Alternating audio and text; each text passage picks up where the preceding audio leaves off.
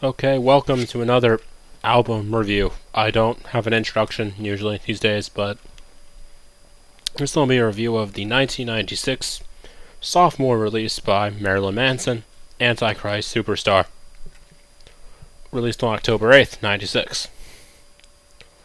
Now, this was the follow-up to Portrait of an American Family, and this album is quite infamous, I would say, in terms of what it did. This put Manson on the map, I would say more. As well as this record definitely sparked its fair share of controversial takes and things like that. But let's actually talk about the album. But first thing I want to talk about is this album is the first in a trilogy of albums.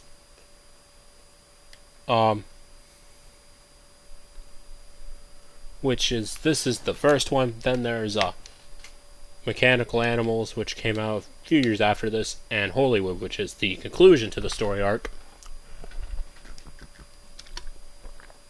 Marilyn Manson said in an interview that this is actually the conclusion and Hollywood is the beginning. So, reverse order, basically. Kind of clever. But let's start the lineup on this album. Of course, Manson on vocals. Pull up this lineup real quick before so I don't fuck it up.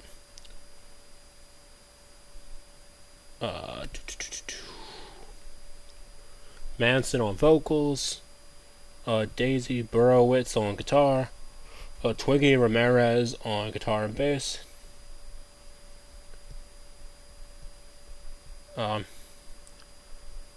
Madonna Wayne Gacy on keyboards, and Ginger Fish on drums. So there's all that.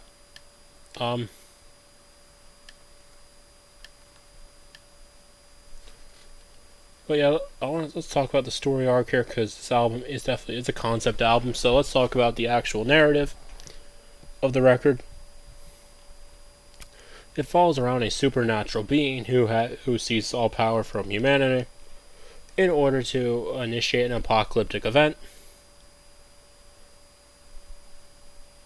Basically wants to spread evil, despair, and he uses his power to, slash position to destroy the world. So, obviously there's more to the story with the other two albums, but I wanted to just briefly go over the storyline. This album received 3 nominations for Music Video Awards. And this album, let's talk about the packaging of this album real quick. We got the shock bolt cover on the CD there, and we got the painting of I forgot the painting. It's based upon, but yeah, of like an angel figure. And the booklets when things get interesting. You know, put the booklet of this record. I should put that there for now. This is the CD, obviously. I have my hands here. You got, numbers, symbols that all symbolize things, Satanism, things like that. And I actually want to go over some of the lyrical themes of this record, because there was a lot to this record lyrically. It's not what you would think. Like, there's a lot more to this record than what you would think. Okay, let's get that motherfucker back in there. But yeah, we're 4 minutes and I haven't even talked about any of the tracks yet. Now that's an album for me. But yeah, so this album opens up with Irresponsible Hate Anthem, which is, lyrically I would say this track is about, how I put this, America and, well, just how it isn't all sunshine and rainbows, which way he was going for. So I think he succeeds here lyrically. Lyrics like, I hate the hater, I rape the raper.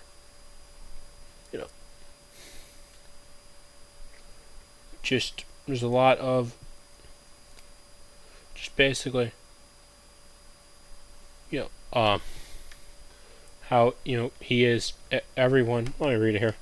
Everybody, someone else's, a word I am not going to say here. Because I don't want to get banned or anything.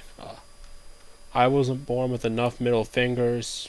I don't need to choose a side. Basically, flipping the finger at every political group possible. Which I like.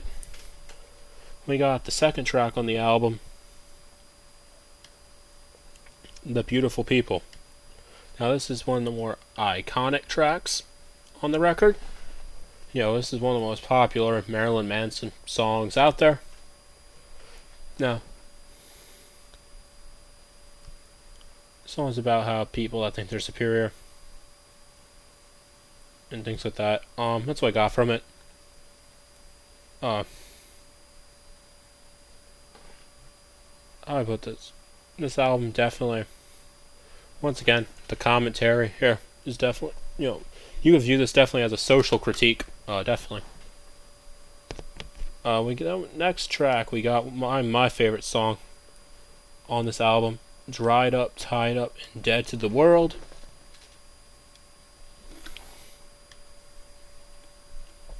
I like the song. It slows things down a bit. It's a little bit of a slower type song. This isn't a, as aggressive song, but it takes its time. It's really creepy. Really like it. And I really like how this song definitely, you get an image in your head from the lyrics. It's definitely probably one of the nastier songs. You could definitely use a song to be about drugs, being addicted to drugs. Or, someone going through a hard time, someone they're obsessed with. Definitely a deep track. And definitely one of the best tracks on here. Tourniquet. This is definitely, once again, a slower song, but it's definitely really good.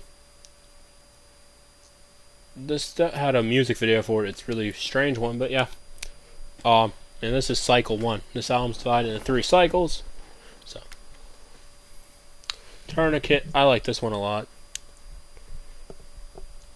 Lyrically, well, I think this song's a lot about abuse, I should say. I fucked up saying that there. But yeah, that's what I think this song is definitely about. At least that's what I got from the lyrics on this one. Okay, the next track on here, Little Horn. This is the beginning of cycle 2. Probably the longest cycle. It's the middle of the album. Which I'm pulling up the lyrics on Google, by the way. Because I'm not going to flip through the booklet. Because of the way it's set up.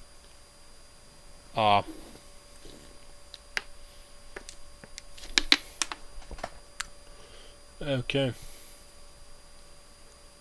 I think this song is definitely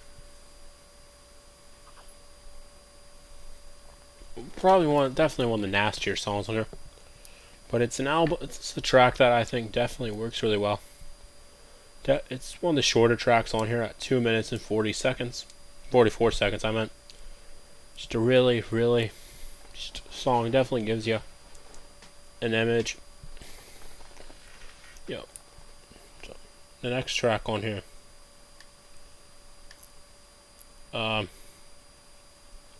Cryptor Child. This is the 6th track. There is 16 tracks. There is a hidden track on here as well. There we go. I think this song is definitely about religion, things like that, because that's what the lyrics hint at. Definitely creates a really dark atmosphere. Definitely gives it a,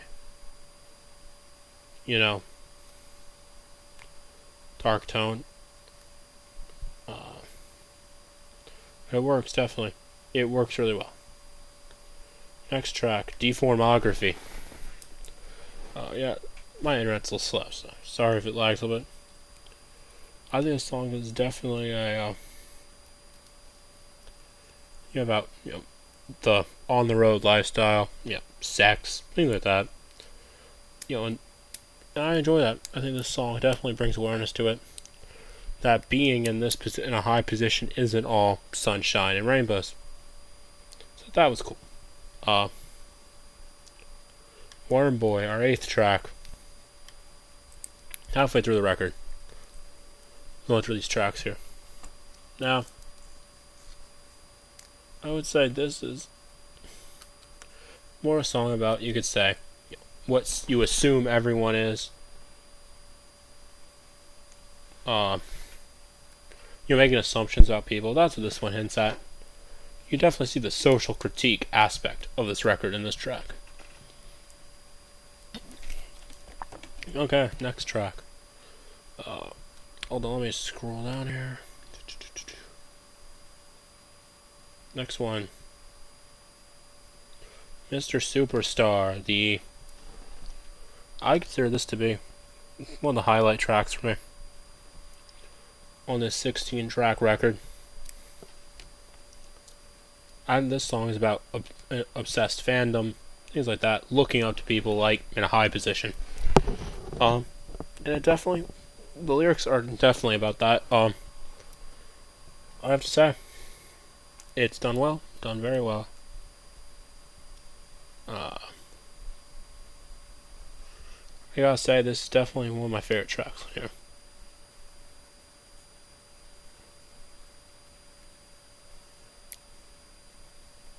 According to whatever website I'm here, the songs are about various things celebrities have to deal with. It's likely autobiographical, as Manson's music did resonate very well with people, and very strong reactions from its fans. Note the lyrics are all from the voice of his fans except for the chorus.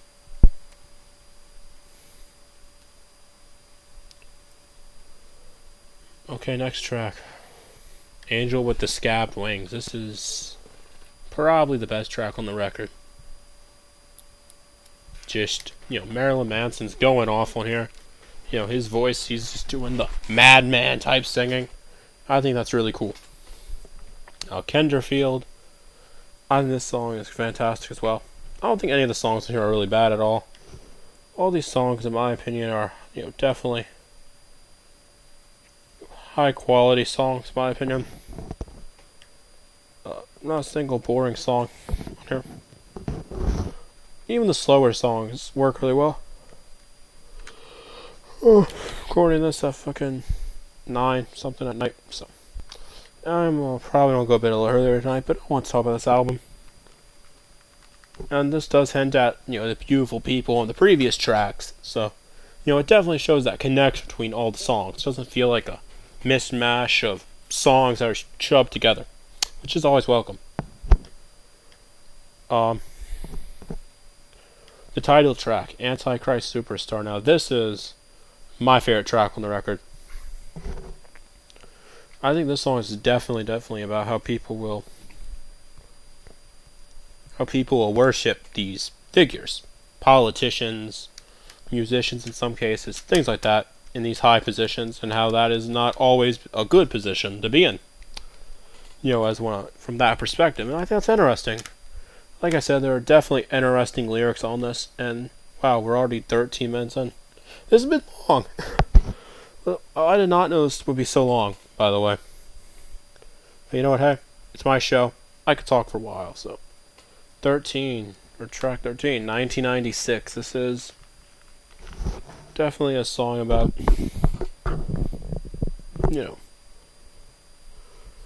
definitely songs about, the contradictions of society. And that is very apparent throughout this whole album. It's basically, a hate to everything. You know what I'm saying? Just fuck that, fuck everything, basically. That's what the song's about. And, yeah, definitely. Of course, the bridge of the song, things about 1996, because that's when this was released. Minute of Decay, we're at, but yeah, look at the track list on the CD here. Our 14th track, so we have 3 songs left to talk about. I think this song is definitely about someone who is I put this? Someone who is just dead inside, they're depressed, they're lost, and that's what the song translates really well to. Very relatable to a lot of people.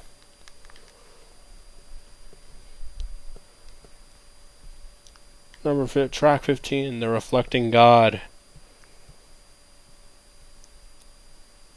According to here, this is a climax of the album. And yeah, I would say definitely, but this song lyrically is more of a...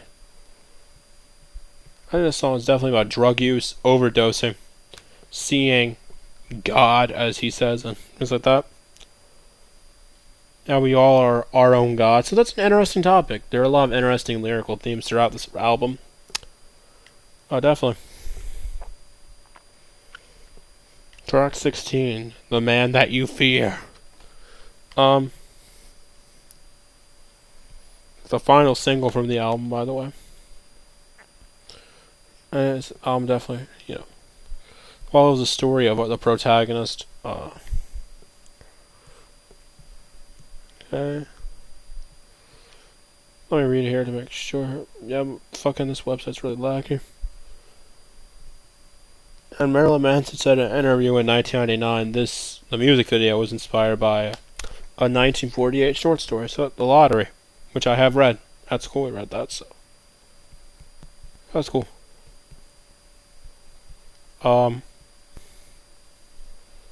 So, this song initially wrote the song during his cousin's wedding ceremony about how his past experience became, how to become a person that people fear. So,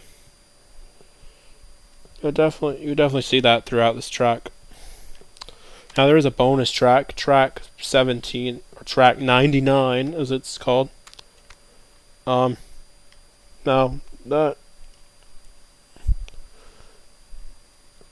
this is a hidden track. It's untitled.